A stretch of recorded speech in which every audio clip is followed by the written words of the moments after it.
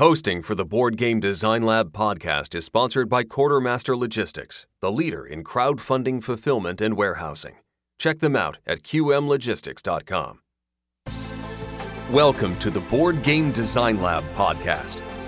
Each week, we want to bring you an insightful interview on a specific topic in board game design to help you design and create games people love. And now, here's your host, Gabe Barrett. What's up, my friends? Welcome to the Board Game Design Lab. Today, we're talking about bringing digital elements into a tabletop game. We're talking about bringing in an app, bringing in different digital things that enhance the game, improve the game, let the game play in different ways. And we're talking to Vincent Vergonjane from Lucky Duck Games. He's a CEO and founder over there. Vincent, welcome to the show. Hi, nice to be here. Yeah, man, glad you're here. I probably butchered your last name, and so you did a great job. Thanks. Yeah, and now you're coming to us from Poland, right? Yes, so I'm actually French, as you can tell from my accent. But I moved to Poland 5 years ago, we're supposed to be here only 6 months, and the 6 months have been 5 years with no plan to move. Gotcha. Now, what brought you to Poland originally? Well, so actually, I've been making and running my own company, video game company, for 10 years. But 5 years ago, I was living in Kobojo, one of those video game company, and we were about to go to the U.S. My wife was born in the U.S., California, but she was from two Polish parents, which we decided basically to move back to Poland after 30 years in the U.S. to retire. And they convinced us to come for 6 months, and it's been 5 years. And the reason it's been 5 years because I've met incredibly talented people here. I make video games, I make board games now, and the people you work with are so key to what's the output of you have a good idea, but what you to actually become is so dependent on the people that I'm so blessed of who I work with here, and I don't want to move out. It was unexpected to be here for so long, but the where doesn't matter as much as with the who. Yeah, gotcha. And now with the internet, you can be like we're talking right now. You're 7 hours ahead of me. I'm in Honduras. You're in Poland. You're from France. I'm from the United States. I mean, it's a crazy time that we live in. Absolutely. But let's talk a little bit more about you. How'd you get into game design? How did Lucky Duck get started? All that good stuff. Yeah, so it's a very interesting story, as I mentioned, actually. So I used to live in San Francisco in 2008. I was working for Microsoft at the time as a programmer, and we're toying with Facebook, and we kind of found the recipe. We actually grew. We basically had one app that grew from 0 to 3 million users in 1 month. Wow. I left Microsoft, and ever since, it's been 9 years precisely, ever since that I've been running my own company, specifically video game free-to-play games. That first company was called Kobojo, and we had over 1.5 million daily users on Facebook, playing mostly casual games. And so when you have so much traffic, and especially free-to-play, you're trying to sell things to your player, right? So we sell digital goods, but we're trying to sell physical things as well. But being digital, you don't want anything matter. You don't want a stock of anything. So you do everything that's on demand. So what can you do? T-shirt, mugs, 3D printed minifigures. And the truth is, it never really worked out. And none of this ever sold in a way that was like, oh, wow, yeah, let's make T-shirt. It's just... It was too small. I moved out of Paris and Kobojo in 2012 to move to Poland and created another studio called Everyday Play, specialized in mid-core games. Mid-core games are games for boys, not too hard, but I would say that this it's not casual. It's right in the middle. And we launched a video game called Vikings Gone Wild, which was a video game that did extremely well for us. And 2 years and a half ago now, the time passed by so fast, Tim. Yeah. My brother comes in and calls me and says, Vincent, do you have some art? I'm actually working on some board game prototype and I could really use some assets. And I said, well, Julien, I'll give you some assets, but I want you to use this asset to actually make a board game using them. And so I gave him Vikings Gone Wild. I said, why don't you make a board game adaptation of this? It took him a while, actually. It took him at least 6 months before I heard back from him, and I visited my parents in Paris. It was in the summer, And I try the game, and I'm like, holy, that is such a good game. I have no idea how to publish this thing and how this even worked, but I really want to try to even see if my player would be interested, because I really enjoy what I just played. And Everyday Play at the time is doing very well financially, so we decided to kind of do this ourselves. We wrap this, I put my art director on the subject, we do visualization and kind of tease this inside the online game. And for the first time in 9 years, I actually have something that people really want. They're like, wait, where can I buy this board game? What's going on? And I can't find it on Amazon. It's like, it's not ready yet. It's not ready. Yeah. So we did a Kickstarter, which did way beyond anything we hoped. We did 2,750 backers on our first Kickstarter. About 20% of that came from the video game, and 80% came from 50%. So 20% video game, 50% Kickstarter, and kind of 30% the outreach of our own kind of marketing work. And so this is where I realized that Everyday Play, though, is absolutely not equipped to become properly a proper publisher. Like the DNA of a free-to-play digital company is so different from a physical company. So that's where Lucky Duck was born, out of the need of a proper structure to do this. And as I'm creating Lucky Duck, it becomes obvious that actually, if this worked out with a small license like mine, which had about 3 million downloads, it has very specific characteristic, though. It was a 4 years old IP with some. It was only 14,000 daily user at the time, but those 14,000 daily user were a long time user, or 4 years old user almost. Right. So they're extremely emotionally engaged.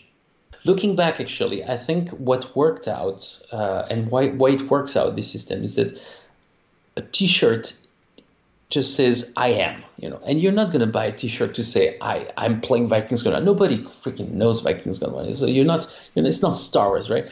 But a board game has the promise of a continued emotion. So, the board game. I love how I felt in this game. Maybe I can feel the same way with my son around the table. There is this promise of continued emotion that you can't get through a T-shirt, right? So yeah, that's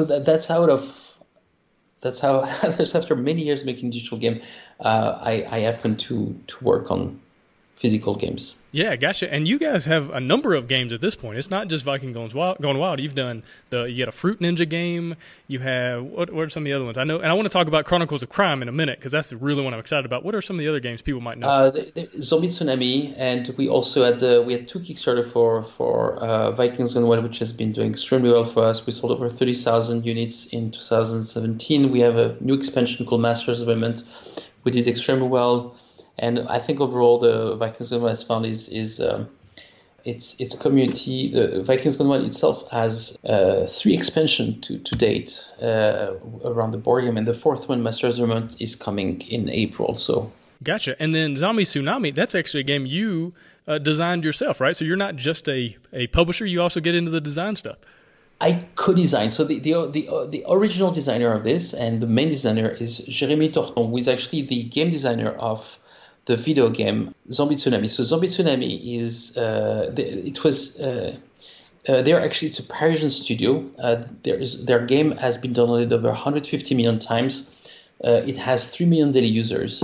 And when I met them actually in London, they're from Paris, but we met in London at a Facebook event. They were like, we really want to do this with you, but we want Jeremy, our game designer, to work on the design. So Jeremy actually worked on it. Jeremy it was his first game design, so actually I came on board as a co-designer, kind of bring in more experience and kind of balance his vision of the video game and the digital version, and my knowledge of what to expect around the table, and to actually kind of make it work together. Gotcha. Well, that gives you a very interesting insight, especially into what we're going to be talking about today as far as bringing digital elements into a tabletop game, because that's kind of the marriage of both of your companies, right? So you had the digital thing, and now you got the tabletop. And so let's just give people a good idea about what we're talking about when we say digital elements into a game. Kind of give the listeners an idea. What does that mean exactly? I mean, you have the whole range of what digital integration can mean from what we did for Fruit Ninja, which is a simple timer with some extra rules added. So the Fruit Ninja, the card game, basically uses an app that you click on a button, it starts a 40-second counter. But after 40 seconds, it says, yeah, at this point, anybody can tap on me, and then I will do a 5-second countdown. So for me, this is kind of in the lowest range of digital presence. Basically, it's mostly a physical.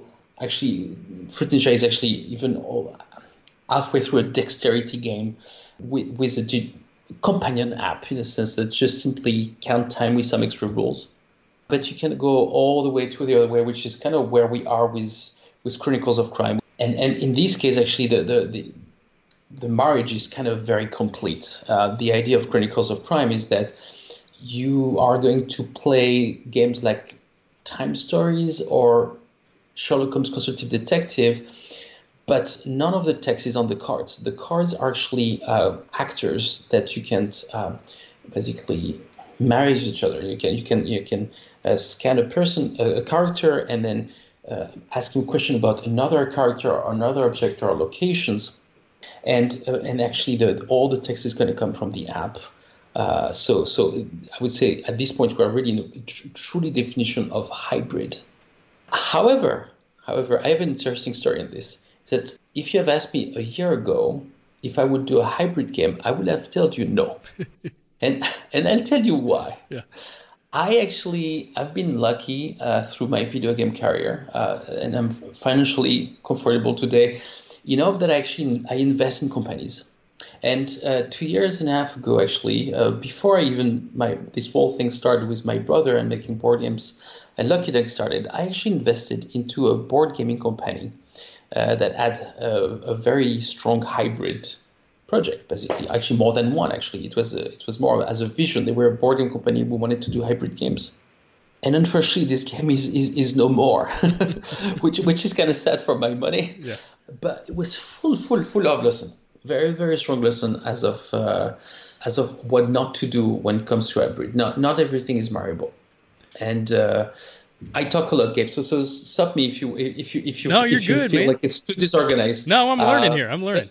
But so backpedaling and wondering, looking at the market before I started. I'm an entrepreneur for 10 years now. So before I actually decided to become a board game publisher, I just want to make sure I understand the market. And so I discovered something very interesting, that the current golden age of board game is only 6 years old, maybe. Yeah, 6 years or maybe 6.5. 2011 was really the year where things really took off. Before that, it was very a plateau of a market that was maybe $250-300 million worldwide, which is definitely a small market. And so what happened in 2011? There's plenty of things. There is a democratization of games through Facebook. Actually, I was part of that wave, but also through mobile device. Mobile device were a strong, I would say, ambassador of that. A 30 or 40 years old person can play games on their phone and actually kind of demystify that gaming is not only for kids. But there is also something that happened with this, is that those devices are extremely isolating, kind of drain a bit of a form of addiction, a bit of depression. They're not all happy, wonderful things. And I think that there was no major market shift that could explain why since 2011 this board game market is going. My theory is that it's been an organic growth as a side effect of not wanting a device, of actually reconnecting around the table and disconnecting from the device. So the whole idea of bringing digital is kind of a tricky thing, right? Because the whole reason why this whole market has been growing is, in my opinion, as a desire to get away from the device. So looking back into that company that didn't do so well, I think there was not enough maturity and into how to use a device in a way that is actually relevant and not just a gadget that will keep a phone on the side, and so it's going to beep all the time because you have a Facebook message popping up. It gets disconnecting the whole group. Gotcha. And so it's really interesting. You got that learning opportunity, and you paid for it, but you got that learning opportunity Yes. About what doesn't work, and you're able to kind of, I assume, take that data and bring it into this next opportunity 2.5 years later, and hopefully this thing's going to work. And I'm super excited. I think Chronicles of Crime looks amazing. I actually reached out to you and said, hey, do you want to come on the show? You know, normally when people are doing a Kickstarter, they send me an email and they're like, hey, can I come on the show? This is the opposite. It's like, hey, man, I want you on the show because I want to talk about this. And so what other insight can you give me, though, of why that other company failed as far as like what they were trying to do? You know, what... So, because let's say somebody's listening to this and they've got a game in their head and they're like, okay, it's going to need an app, it's going to need this, you know, digital element. What could you tell them to kind of recycle some of that information from 2.5 years ago that would help them not travel down those same roads and make those same mistakes?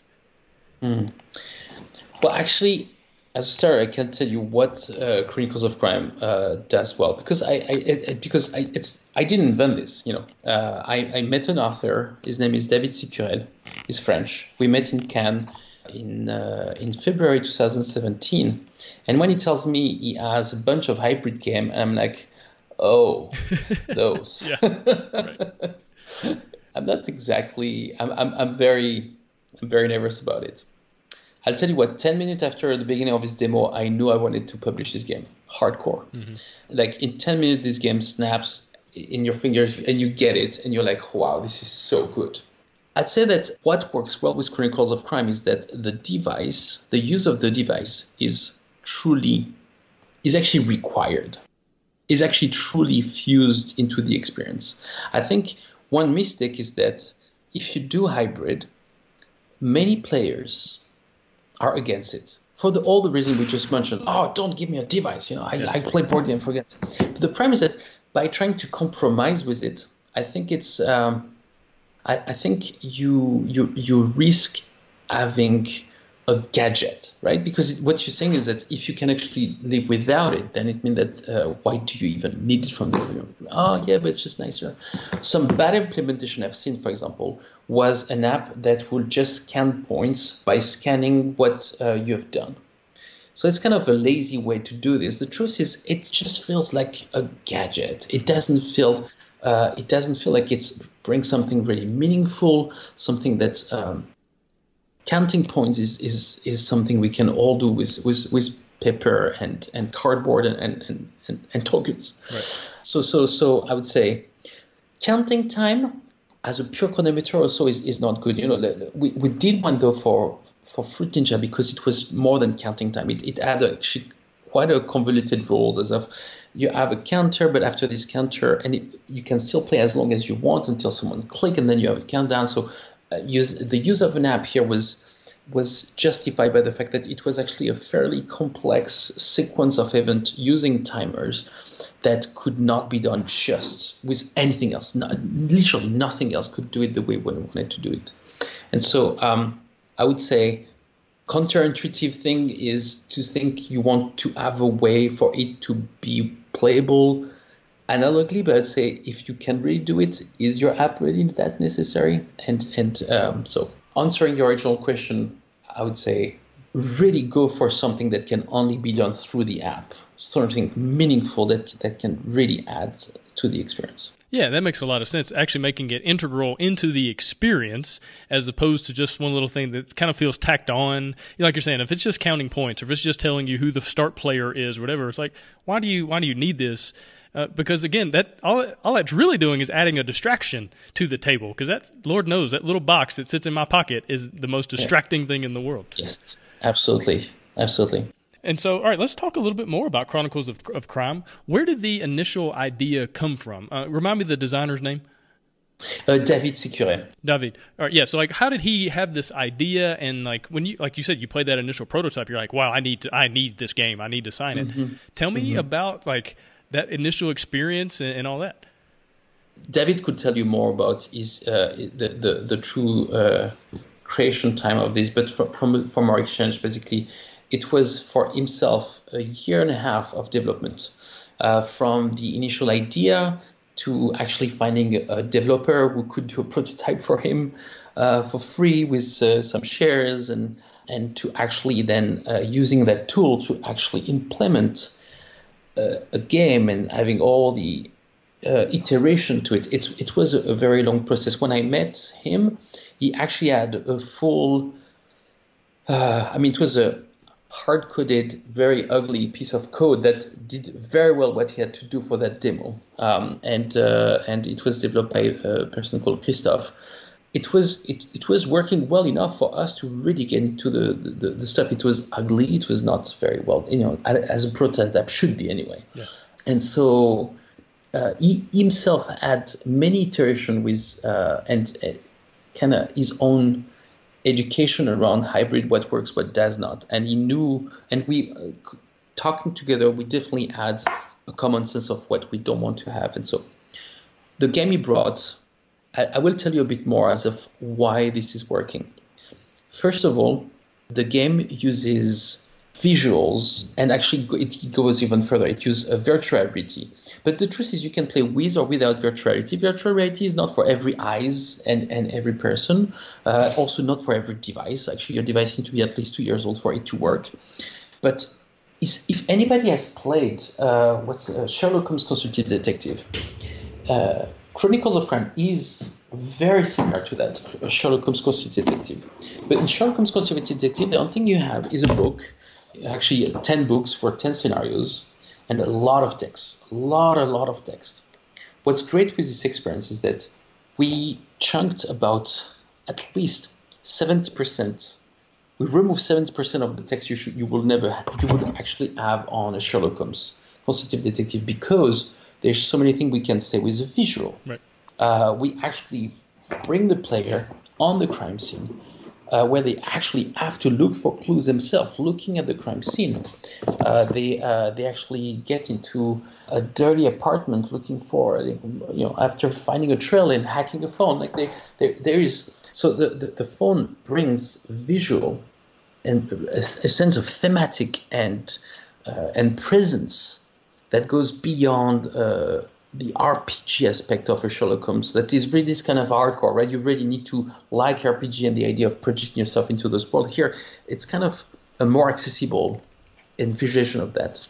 The second aspect of it, that it does very well, that is irreplaceable, and which is the reason why we can't really give you an offline version of this game, is that Sherlock Holmes Consultative can come with 10 books.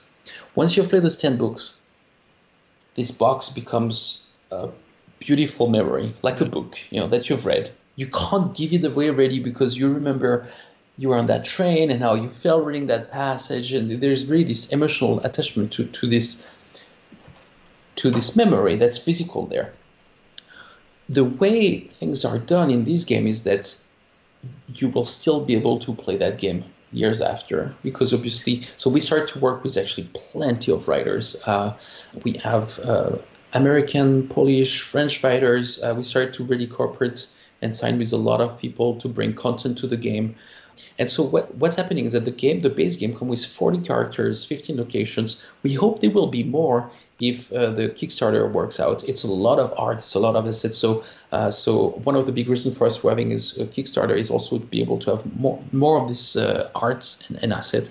But the idea is that any of those writer can take this character, which are just a number, a visual, and a QR code, and can decide who they are in their world. So that blonde girl, she is the victim for David's first scenario, but she could be a secretary or even a confidant in another story by another writer. There is 15 London location that's, they're kind of areas. So when you go there on one scenario, it's actually go to the apartment of someone, but on the other one, you actually go to a nightclub that's next door. So the beauty of using digital right now is that it really brings what works with story-driven game and bring it beyond by actually making those physical objects reusable and capable of telling more stories.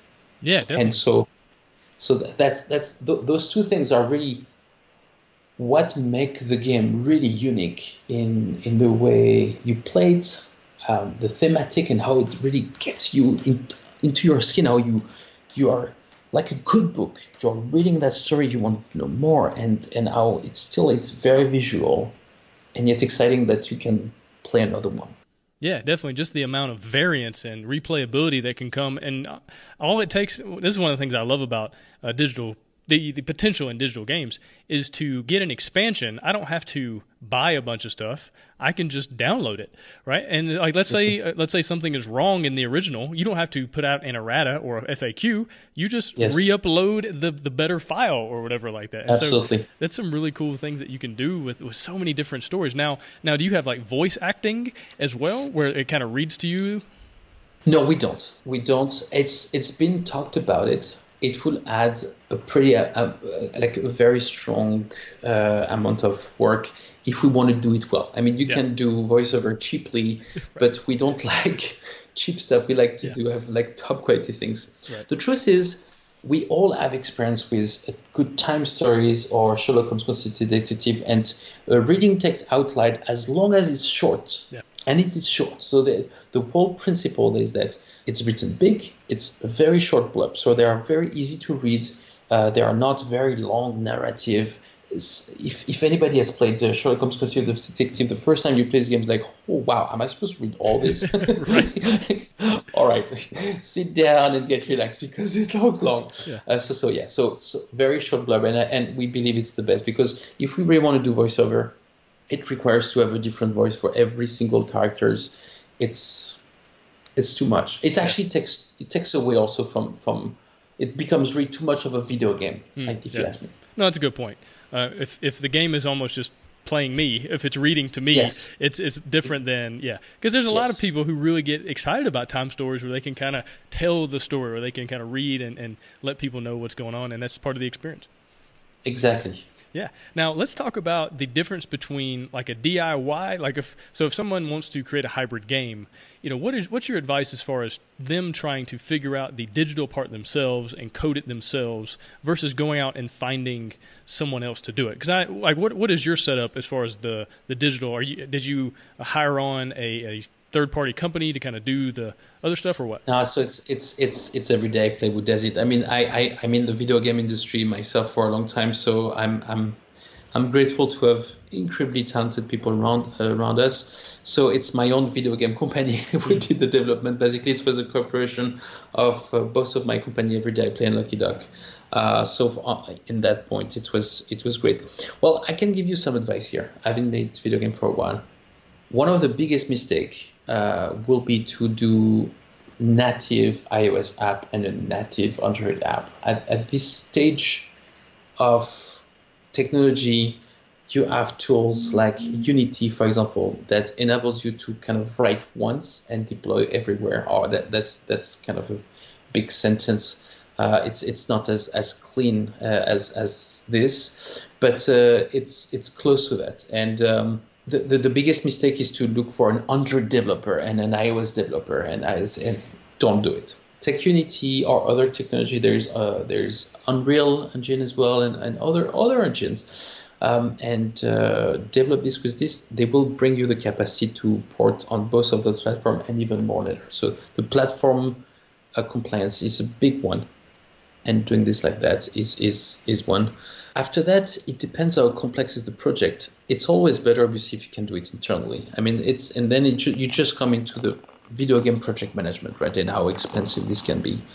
If you spec well, like in any project, if you work with an external party, it's all about how well documented and conductive and explicit was your thought process and the execution of writing your thoughts and your ideas into something so concrete that they just have to execute it. And often when you rely on a video game developer, you're like, oh, you're the video game developer, so you must know anyway. So why don't you come up with something? Yeah. And you're probably better than I am. Well, no, we're not. Just tell us what to do. Right. And generally that can lead to pretty bad time for both sides, basically, because you won't get what you hope for, and they'll be kind of desperate that you don't really know what you want. so can try to do your homework into what exactly is the digital experience you want to have, and be as conducive as possible into transmitting that. Yeah, gotcha. All right, and so let's talk about the prototyping stage of this. And like Sure. you said, the designer, he came to you and he had a very ugly, very rough prototype, but it worked, right? And so It worked really well. and I think that's the most important thing for designers, not to feel like, even in this style, especially in this style, you don't have to go out and spend a ton of money and to make it look good and buy all these assets and create all these new things. Just make it work.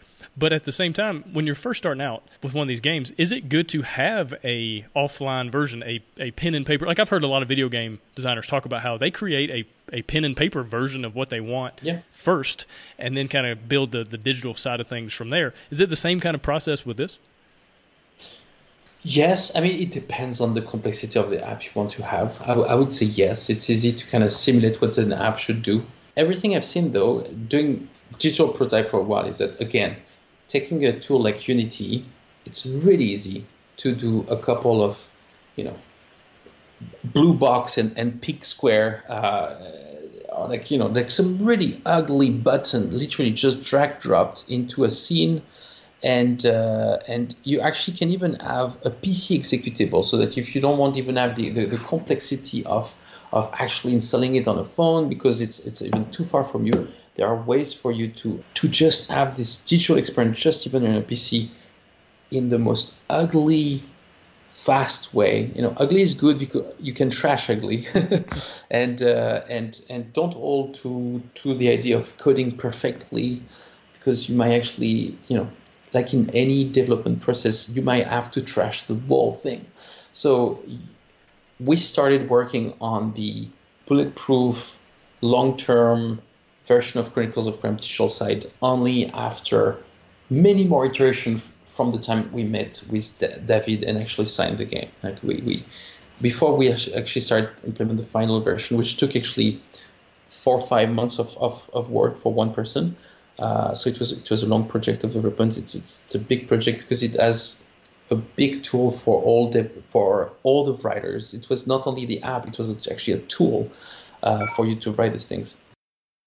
All right, so let's talk about playtesting, like what it looks like to playtest this style of game, because you're really playtesting two things at this point. It's not just the tabletop, it's also the digital stuff going on as well. So tell me about the playtesting process you guys went through to get this game where you wanted it to be. It's a fair point. Actually, the playtesting of the digital side requires a very large amount of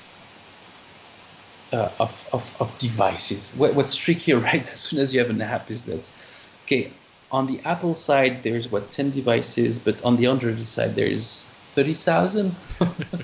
So obviously you can't cover all of them. But so at this point for Chronicles of Crypt, we have been blessed to have this community of Lucky Duck Games ambassadors. It's a group of 300 people, fairly active on Facebook, to who we share ahead of time a lot of things. And so at this point, I think we have sent actually about 110 PNP, and we have received so many amazing feedback as of some weird bug happening on a very specific configuration, even on, for example, iOS. It was the iPhone 6s. A very small proportion of iPhone 6s had issue with the camera, and that was not working. And it took Marcin, our developer, like 2 weeks, and he wrote one morning at 5 a.m. in the morning, yes, listen, I found it. And we would have never looked for this thing if it wasn't for this kind of online playtesting that we've done like this.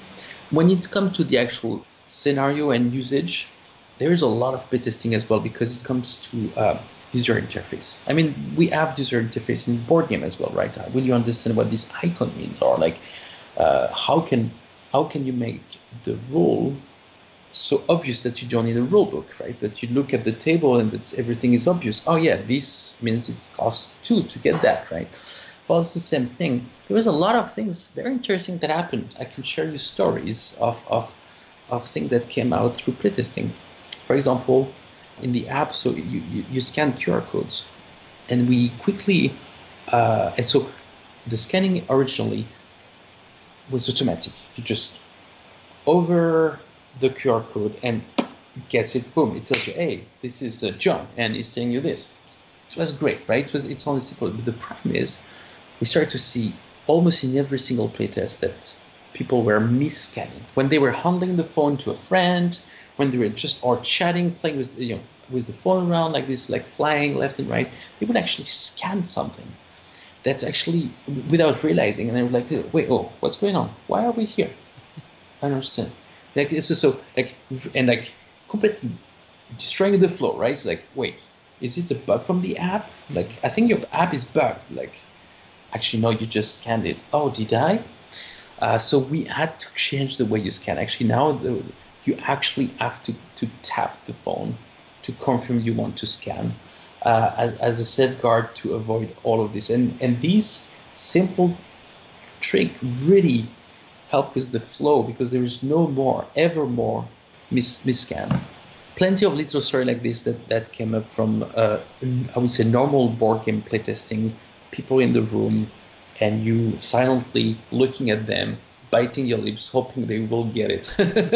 and like, come on, guys, come on, it's right there. It's right there. You can do it. Right. Gotcha. All right, and so let's talk about some more pros and cons. We've talked about how with this kind of game you can upload the edited version if you have a typo, if you have something misspelled, whatever, you can just kind of upload and fix that. So there's some really cool pros but let's talk about maybe some more pros and also some cons. What are the cons? Well, let's see. I mean, the cons to technology is that you need good enough of a phone. I mean, this is a smartphone requirement. It can leave some player out. Yeah. For real. Like it has a small barrier to entry due to it. I think the smartphones are now really widespreading in presence and usage. Yet it's not given that someone will have good enough of a phone to run this. So that's the cons. I would say though that I've seen people a lot more engaged playing Chronicles of Crime than they've seen them playing other games. Because you see often in game with very strong downtime, everybody popping their own phone to check emails or whatever while waiting for Patrick. Patrick, are you done or not yet? Give me 2 minutes, please. All right, I'll check my Facebook. Yeah. And I think that for some weird reason, this game that uses a phone totally lowers people's usage of their own phone. Really? Because there's so much going on. Everybody's trying to process all this information, what it could mean and where should we go, that the level of engagement is very strong. There's no downtime, there's no turn. You're not waiting for your turn. It's on all the time. And so in a way, technology actually lowers downtime and lower the usage of the wrong side of digital goods. Yeah, we could discuss it forever, but I think that's a good sum up of the last pros and cons I have in mind. Do you have some yourself? Well, no, I was just sitting there thinking about how some people, like we alluded to in the beginning of the episode, they've come to board games because they hate the addiction, they hate the distraction, they hate the phone thing, they hate that they sit down to eat dinner with their kids and their kids are 13, but yet they're like absorbed in this device. And so for people that really have an aversion to that really want to totally disconnect, they might go, I don't want to play a hybrid game because I'm trying to get away from technology, I'm trying to get away from the phone. And so you might leave some people out with that, although I mean, I don't know how many, I don't know what kind of percentage that would be. But overall, man, I see so many pros with this, especially in the expandability, in the cost of expandability. Like you're not now necessarily having to go and print up 10,000 copies of an expansion. You can just, have all the assets on it and somebody can download that. And like you're saying, you have this like system that you've created. So a character in this game is the secretary and a character in this game, she's the victim. Like you don't have to create a whole bunch of new physical things to make that happen and to make that work. And I think that's just a wonderful way to do it. Both it gets more information, or it gets games into players' hands quicker. They don't have to wait on the printing and the shipping and all that. They just, as soon as it's done, they download it.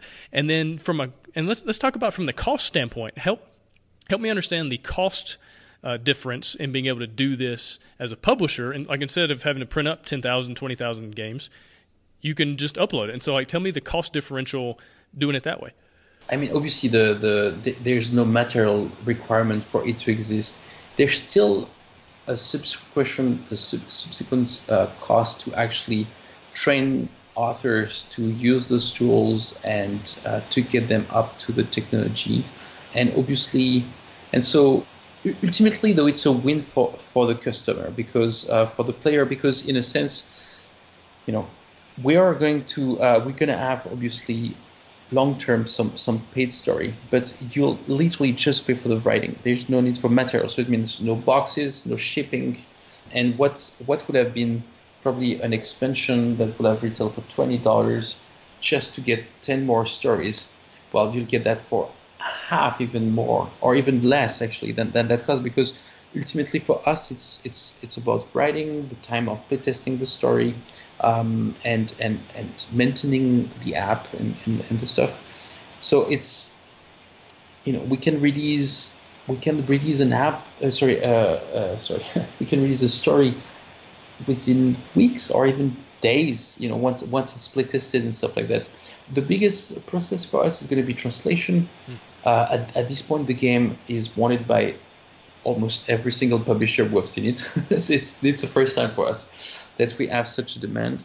So we know, and we're already working from the tech side about what it means to maintain the translation of so much text, and so that's and also trying to do this translation as late as possible. There's quite a bit of logistic when it comes to translation of so much text, and that's not just up to the publisher. You give those 10 books to a Russian publisher, and he will translate it at his own pace and print it. Here we are still the central piece, kind of keeping it together. So there's a lot of organization and project management in between.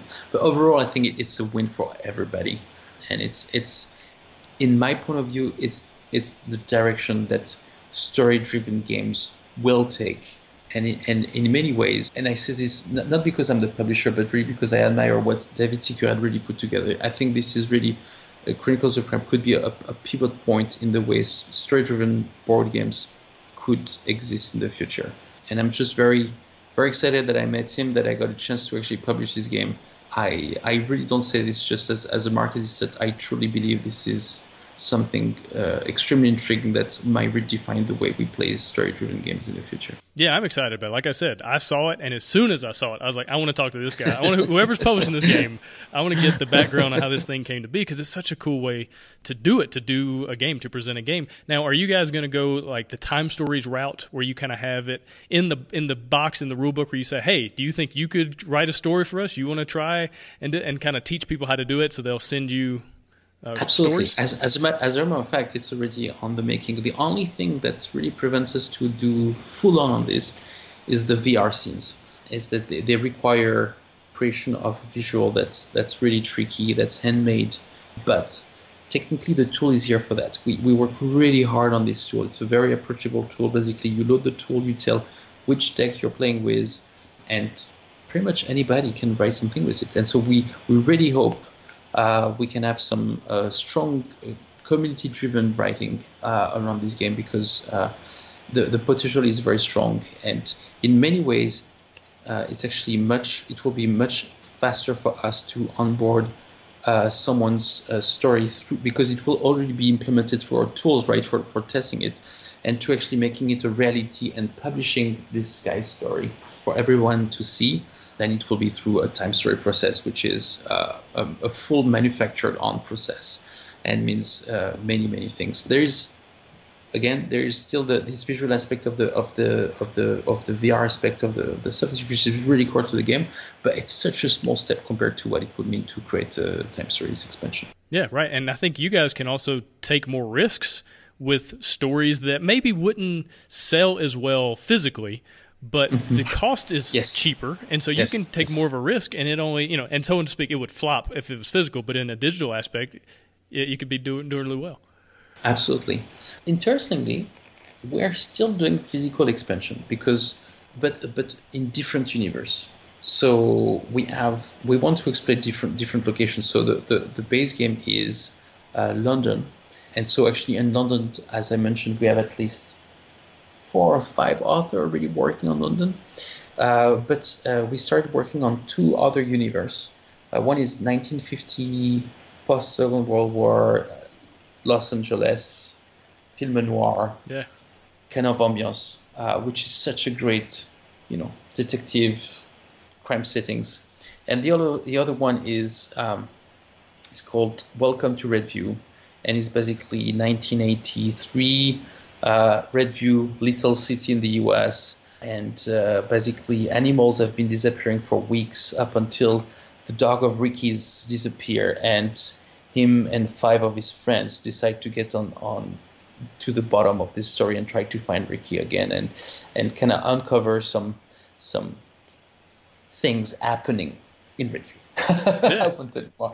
So basically exploring different years and different settings with different I would say visual approach to what we have done to. So in a sense we still have a capacity to do what Time Stories has done, but instead of a single scenario, it's an entire universe with character that will be also be taken by many authors into their own interpretation of what 1950 Los Angeles could mean with this character.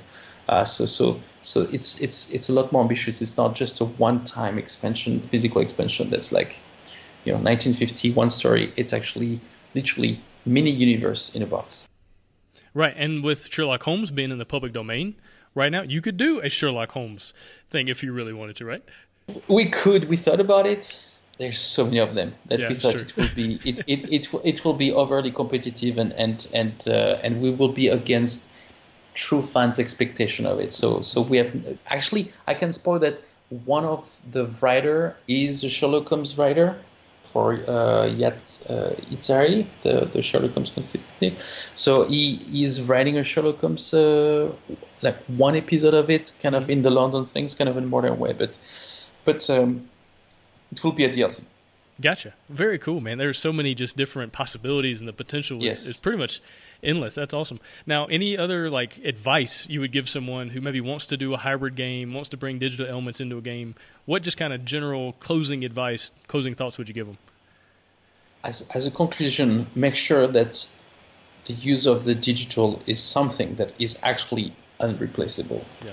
And don't be afraid to lose the 5% kind of loud board game geek voice against technology to try to break boundaries and make sure that your app brings an experience that would not be possible without. I think this is, in 2018, you can't just make a companion app that just counts your points. It has to be something that truly brings something to the player's experience so that it's worth a device presence on the table, so that it's really worth it's something that's really going to affect the output of the emotional journey of the player playing that game. Yeah, definitely. Well, like we've been talking about, Chronicles of Crime, it's on Kickstarter right now. We're recording this early, but it's on Kickstarter as of the launching of this episode. And so if it sounds like a game you're interested in, I want to encourage you to check it out. It's one that I am anticipating and that I am excited about.